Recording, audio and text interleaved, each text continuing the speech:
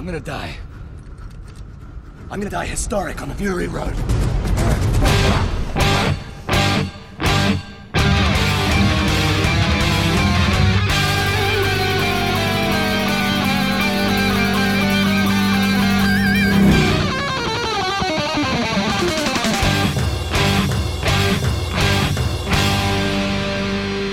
Welcome to the Mad Max Minute, where you can cover your car in as many spikes as you want in Mad Max Fury Road, 1 minute at a time. I'm Rick. And I'm Julia. And today we're talking about minute 21, which begins with a good example of why you shouldn't bring a motorcycle to a car fight, and it ends with a couple of buzzard cars wrapped up in a burning wreck.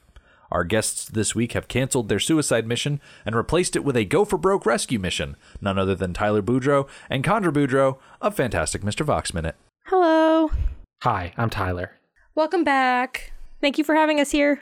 We ended Wednesday with a bit of a exciting instance of a car falling into a pit trap and Furiosa narrowly missing that same trap. We start off this minute with her pretty much breathing a sigh of relief, like, oh, that was close.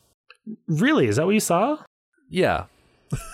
I saw the beginning of this minute as like her not as a sigh of relief, but like a brief glimpse into how nervous she actually is. That's how I saw it too. I definitely saw it as like all right, centering myself, back on the mission kind of thing. That might actually say more about me than it does about Furiosa. I definitely think we got a little peek behind the curtain.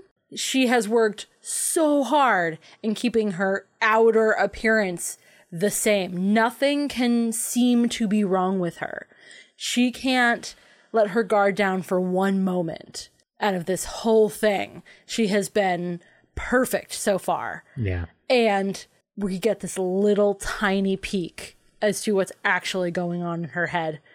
And it's a dangerous moment because Ace is right there, still looking to her for instructions. I look at this situation where the rig just barely missed going into a pit, and I liken it to a situation where, like, I'm driving down the road and I hit an icy patch and suddenly my wheels start spinning out from underneath me, and then I get control of the car back, and I feel like I get this situation like, okay, that kind of spiked my adrenaline a little bit, and now I'm refocused again. And I feel like that's very similar to what Furiosa is doing, with the added element of, oh yeah, I also have someone who really shouldn't know exactly what's going on breathing down my neck. And having that spike of adrenaline is normal. So maybe showing that you've got a spike of adrenaline to Ace is not revealing your hand.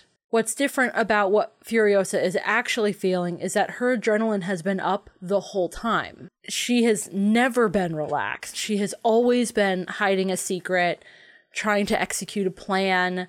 So her adrenaline has been high this whole time. So how do you act when your adrenaline is high and then it peaks higher? I don't know the answer to that. I think there's very few people in the world who have that particular experience. Probably people who have gone to war. I would say that's her secret. She's always angry.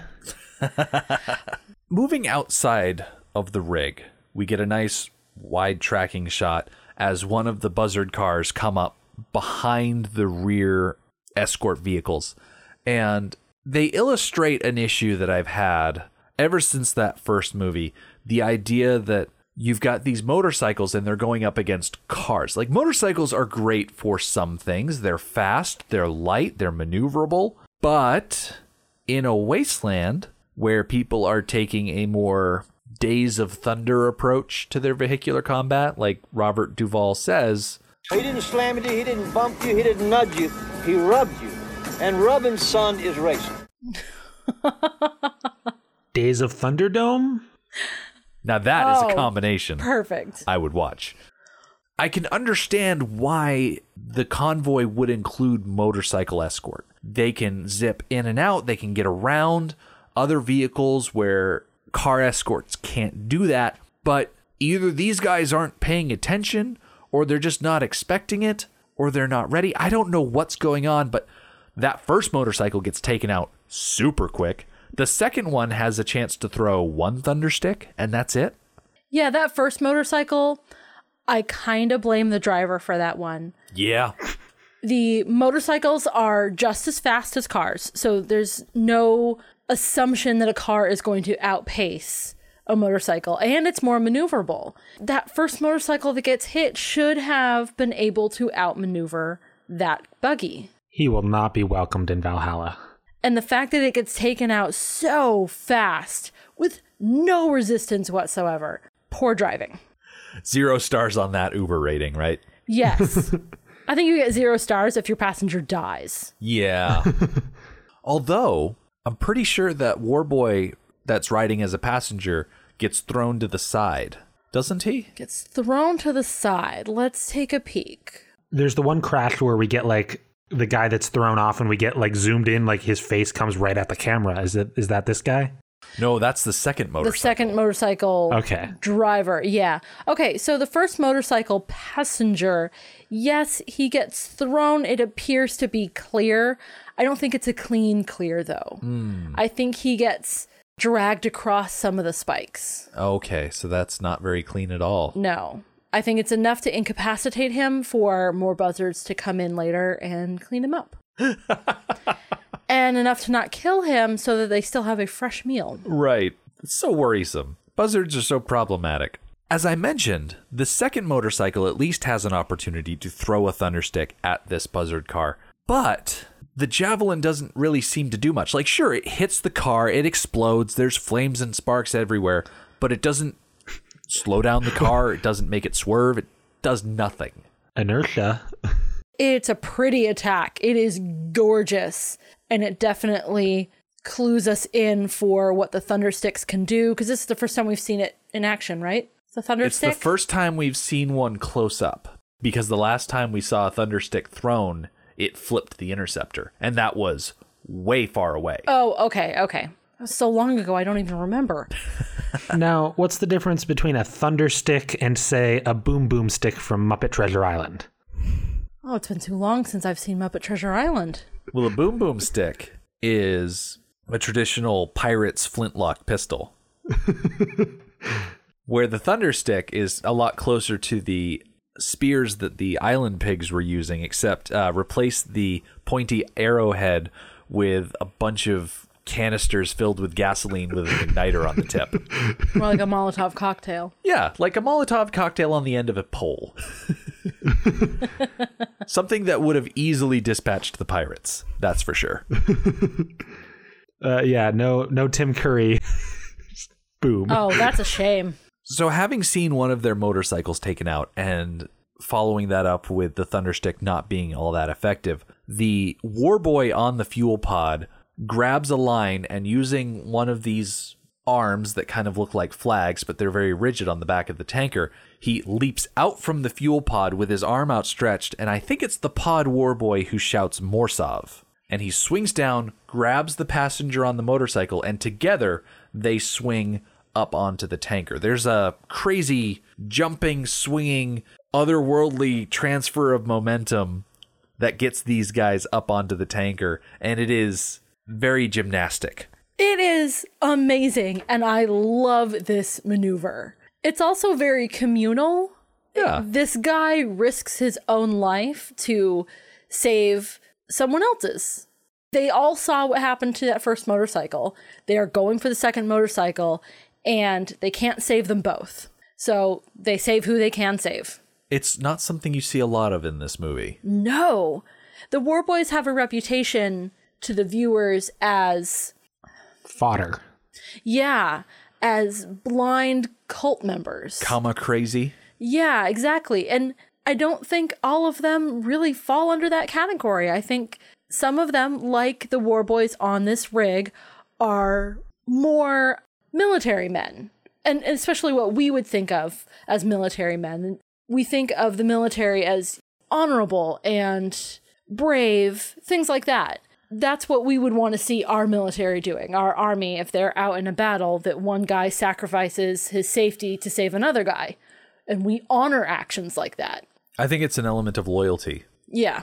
Primarily, the Warboys are loyal to the Immortan and the cult of the V8, but they also have a loyalty to each other. Yeah.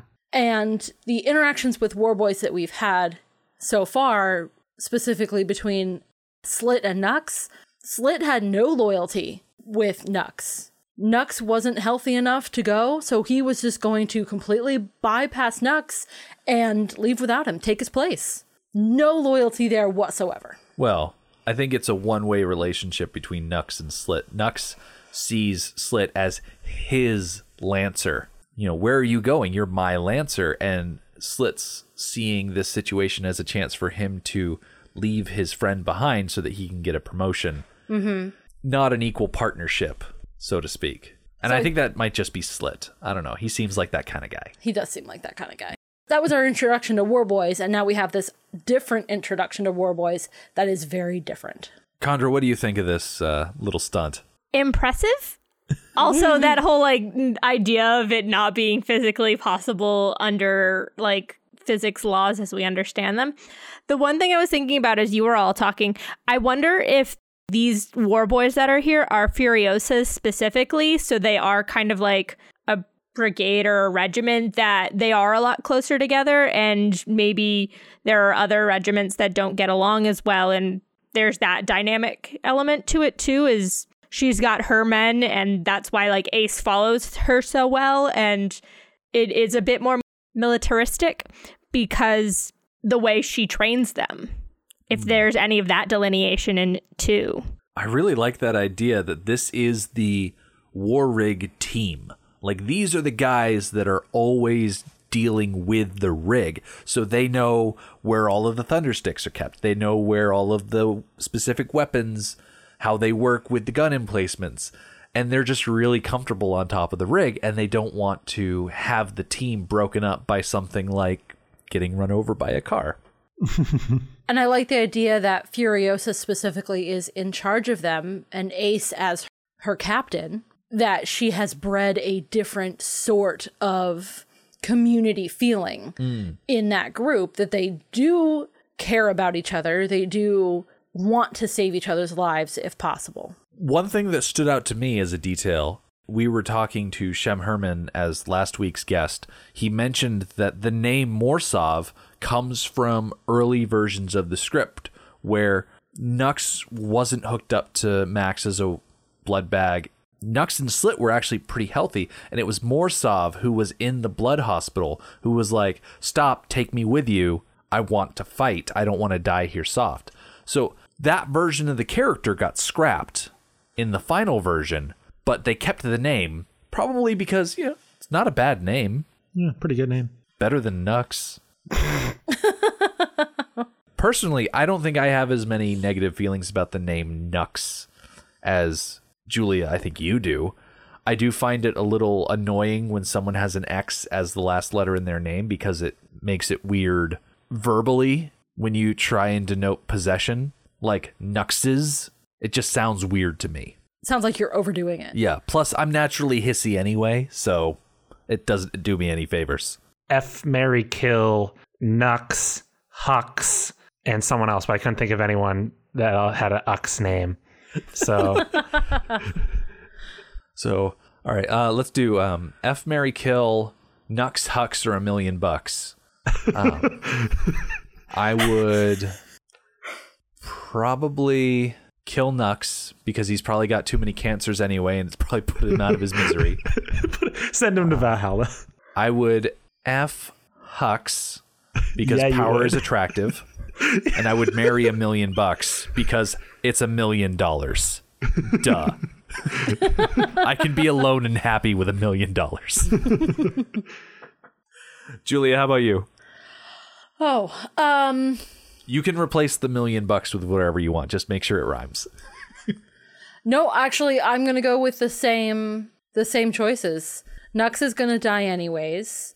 Hux, that's dangerous because if you're going to do like a one night stand type deal with somebody who's that powerful, if they disagree with the one night stand status, you could be in trouble. He could come after you, and if he's so powerful. So that's a little bit dangerous, but that's fine. But definitely go the long-term relationship with the $1 million. Yeah. All right. I will counter my own decisions by saying that you look at Nux in this movie, and Nicholas Hoult, he got pretty jacked to play this role. He's got some good figure to him. I mean, if you're into scarification, is all. Tyler, what about you? Would you replace $1 million with something else or just stick with the 3 there? I was thinking like a guy in a tux. Oh, okay. Well, then if it's a guy in a tux, I mean, him. you marry the guy in a tux, right? That's kind of what weddings are. Chandra, what's your 2 cents on this? I don't know. Initially, under the original, including $1 million, I was in the agreement with you. I think the man in a tux, I might switch Hux and the man in a tux. You're going to marry Hux? You could use that to your advantage in ways. He probably has way more than $1 million. Plus, you have quick true. access to Kylo Ren. And if you're a Kylux, then who knows where things could go. Yeah, I'm not sure. I don't think I'd get behind that whole scenario in general. I will say about Nicholas Hoult, I wanted to get this out there at some point while I was on the show. Nicholas Hoult definitely, for me, is the centerpiece of the film. He is the character whose perspective changes within the film the most. And if we look at film like as a medium centered around changing perspective in the most simple way, the film of the train coming and people freaking out that think the train's going to hit them. If we think of film as changing perspective, then Nux is the character in this film that represents it most.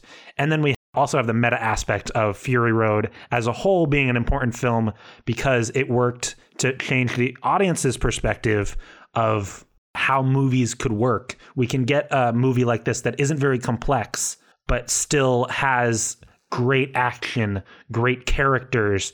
It's simple, but effective. And I think Fury Road will be remembered through the annals of history as one of the most important movies of this decade, or maybe of all time, because of the way it changed audiences' perspective on how action can work on film. I definitely agree with that. Yeah.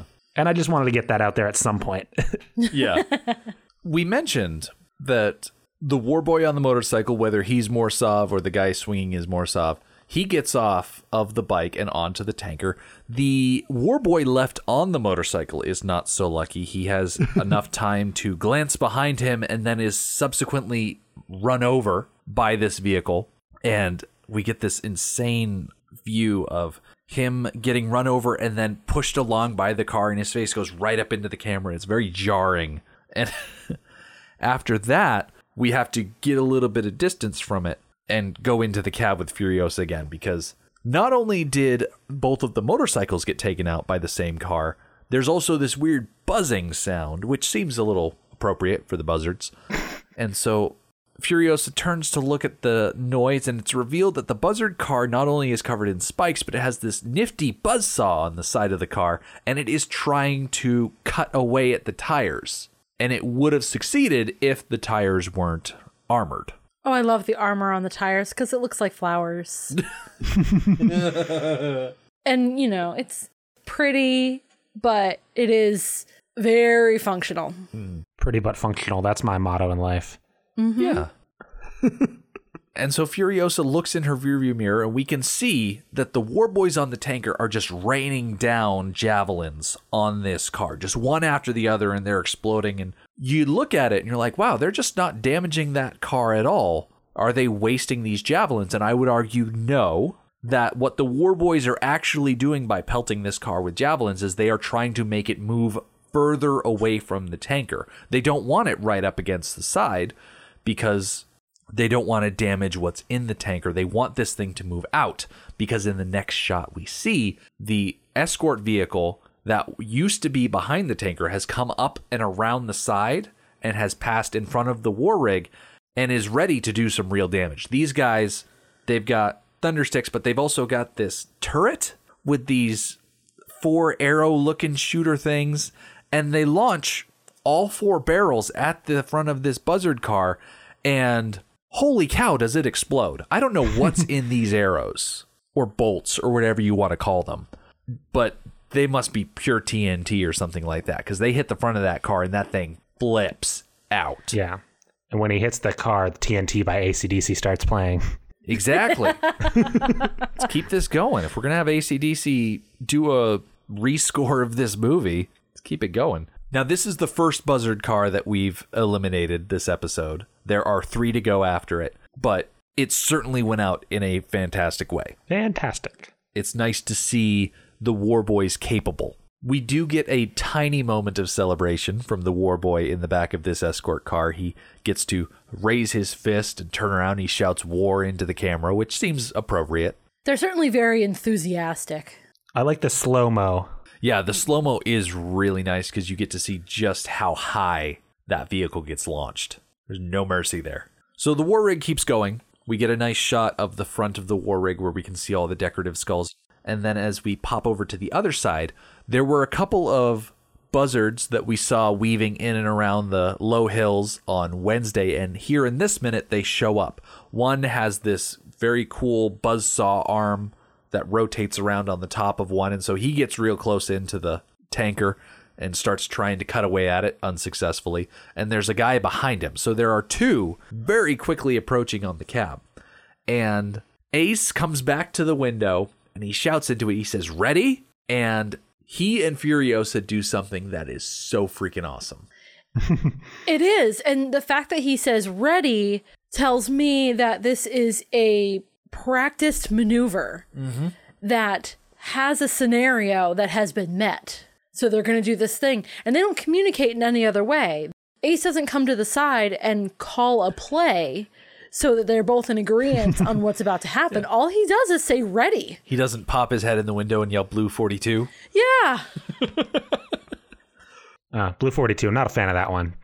Doesn't work. Before we talk about what they do, because it is freaking awesome, we get a shot in the cab. Furiosa stomps down on her accelerator and there's a little latch that holds it in place. But the accelerator pedal itself is what is called a Brannock device, which is a measuring instrument invented by Charles F. Brannock for measuring a person's shoe size.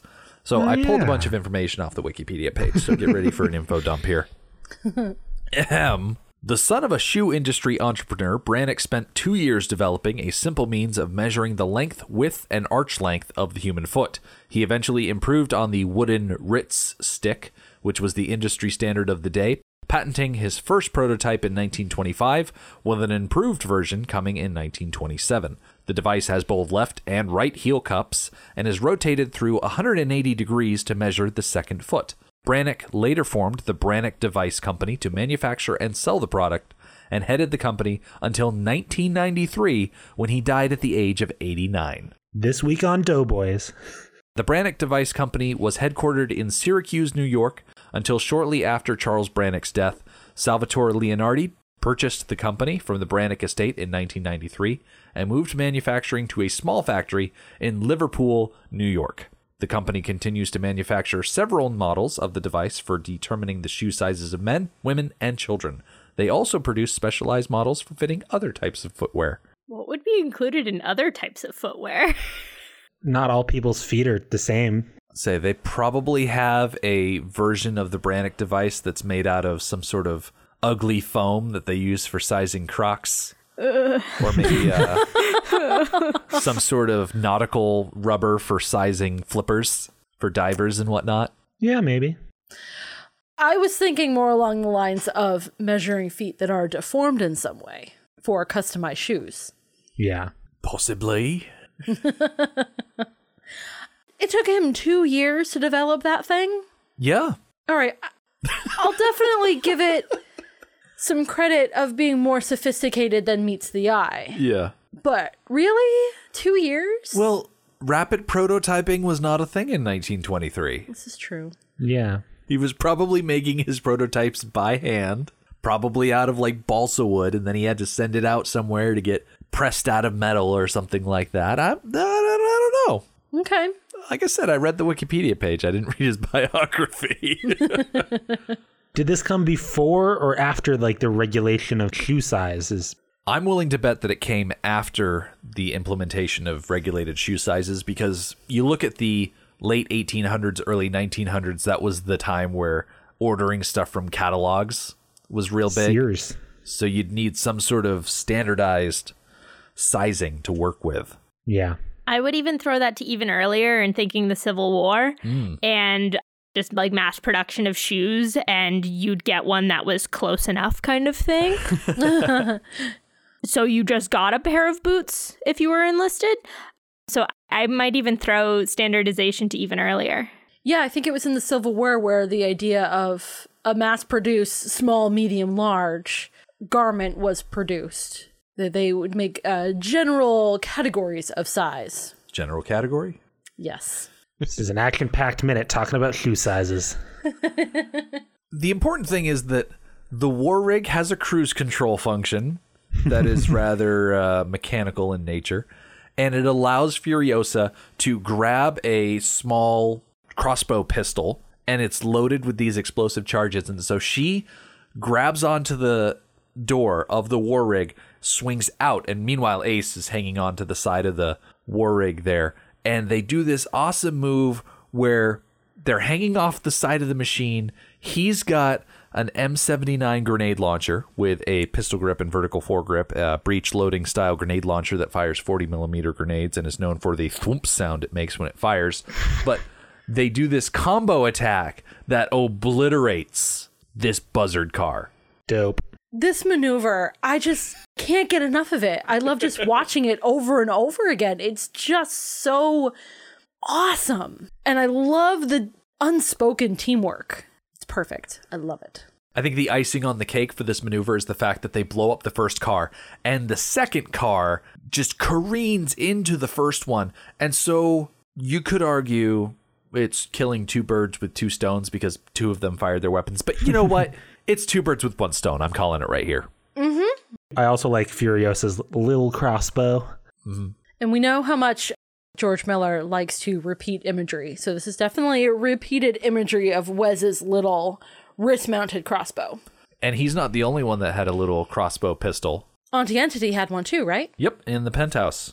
Although hers didn't look like it exploded when she shot it. I think it was just a The world has arrow. definitely evolved since previous movies. Fuel is no longer an issue, which is extremely evident in this movie, and how much flamage there is. Yeah, for sure. Gastown has a surplus right now.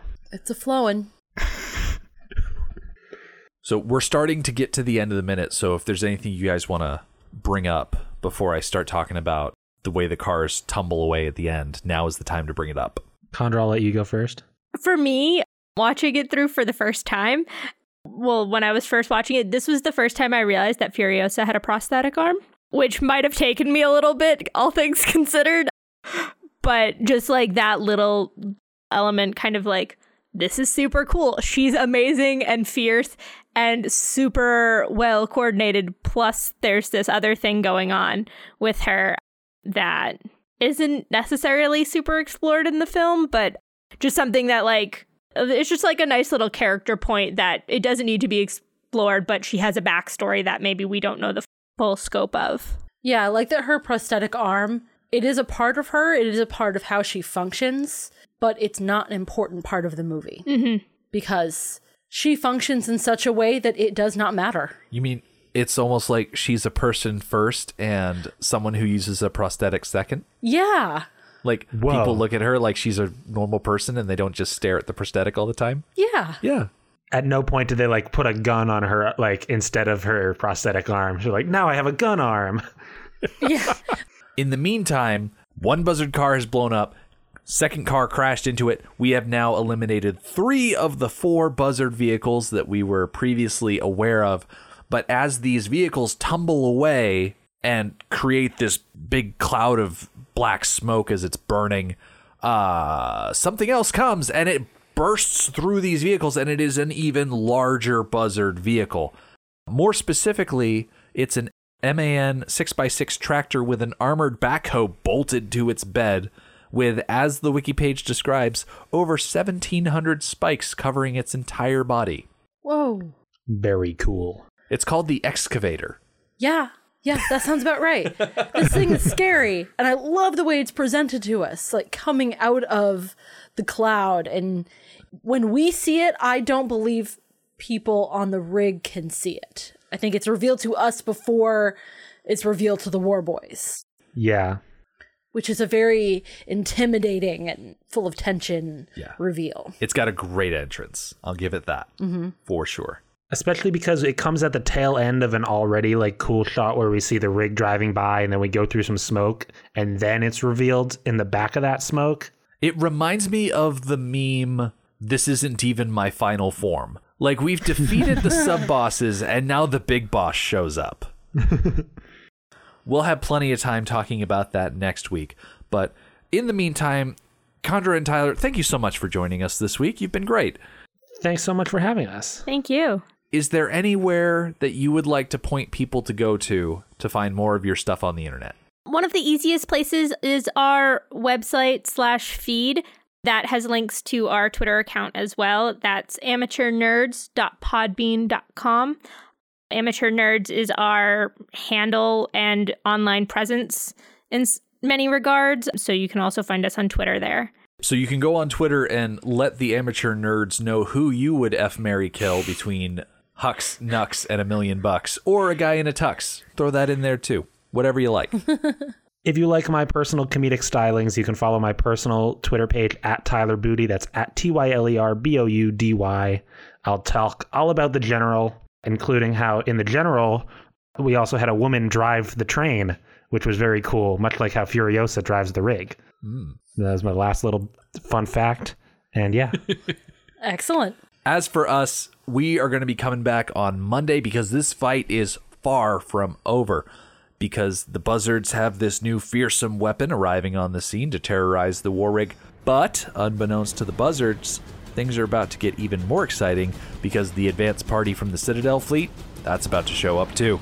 The Mad Max Minute podcast is a fan project by Rick and Julia Ingham. The Mad Max franchise was created by George Miller and Byron Kennedy, is presented by Kennedy Miller Mitchell Productions, and distributed by Warner Brothers. Mad Max Minute is produced and edited by Rick Ingham. Our opening music is Verdi's Dies Irae by Daniel Bautista of danielbautista.com. Our home on the internet is madmaxminute.com. You can follow us on Twitter at madmaxminute, like us on Facebook by searching for Mad Max Minute, and join our Facebook listener group, Mad Max Minute Beyond Microphone. If you'd like to support the podcast, visit madmaxminute.com, where you can see what's in our TeePublic store, join our Patreon, or even donate to the show to help us keep the tanks full. Thank you for joining us for Minute 21 of Fury Road. We'll see you next time.